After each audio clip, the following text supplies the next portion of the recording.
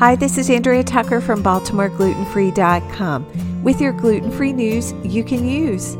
I have a product safety alert. It's for Unreal club-size bag dark chocolate caramel peanut nougat bars. It's come to the attention of the Gluten Intolerance Group, which manages the GFCO certification, that's the gluten-free certification organization, that certain packages of Unreal club-size dark chocolate caramel peanut nougat bars may pose a concern because they've found to list organic spelt flour as an ingredient on the outer packaging, while the individually wrapped bars inside display the GFCO logo. And you'll recognize that logo. It used to be a G in a circle. Now it's kind of a scripty looking G, but it means that it's certified. The GFCO and Gluten Intolerance Group spoke with Unreal, and they've identified that this is a packaging error where the old outer packaging was used on a newly formulated product that is GFCO certified.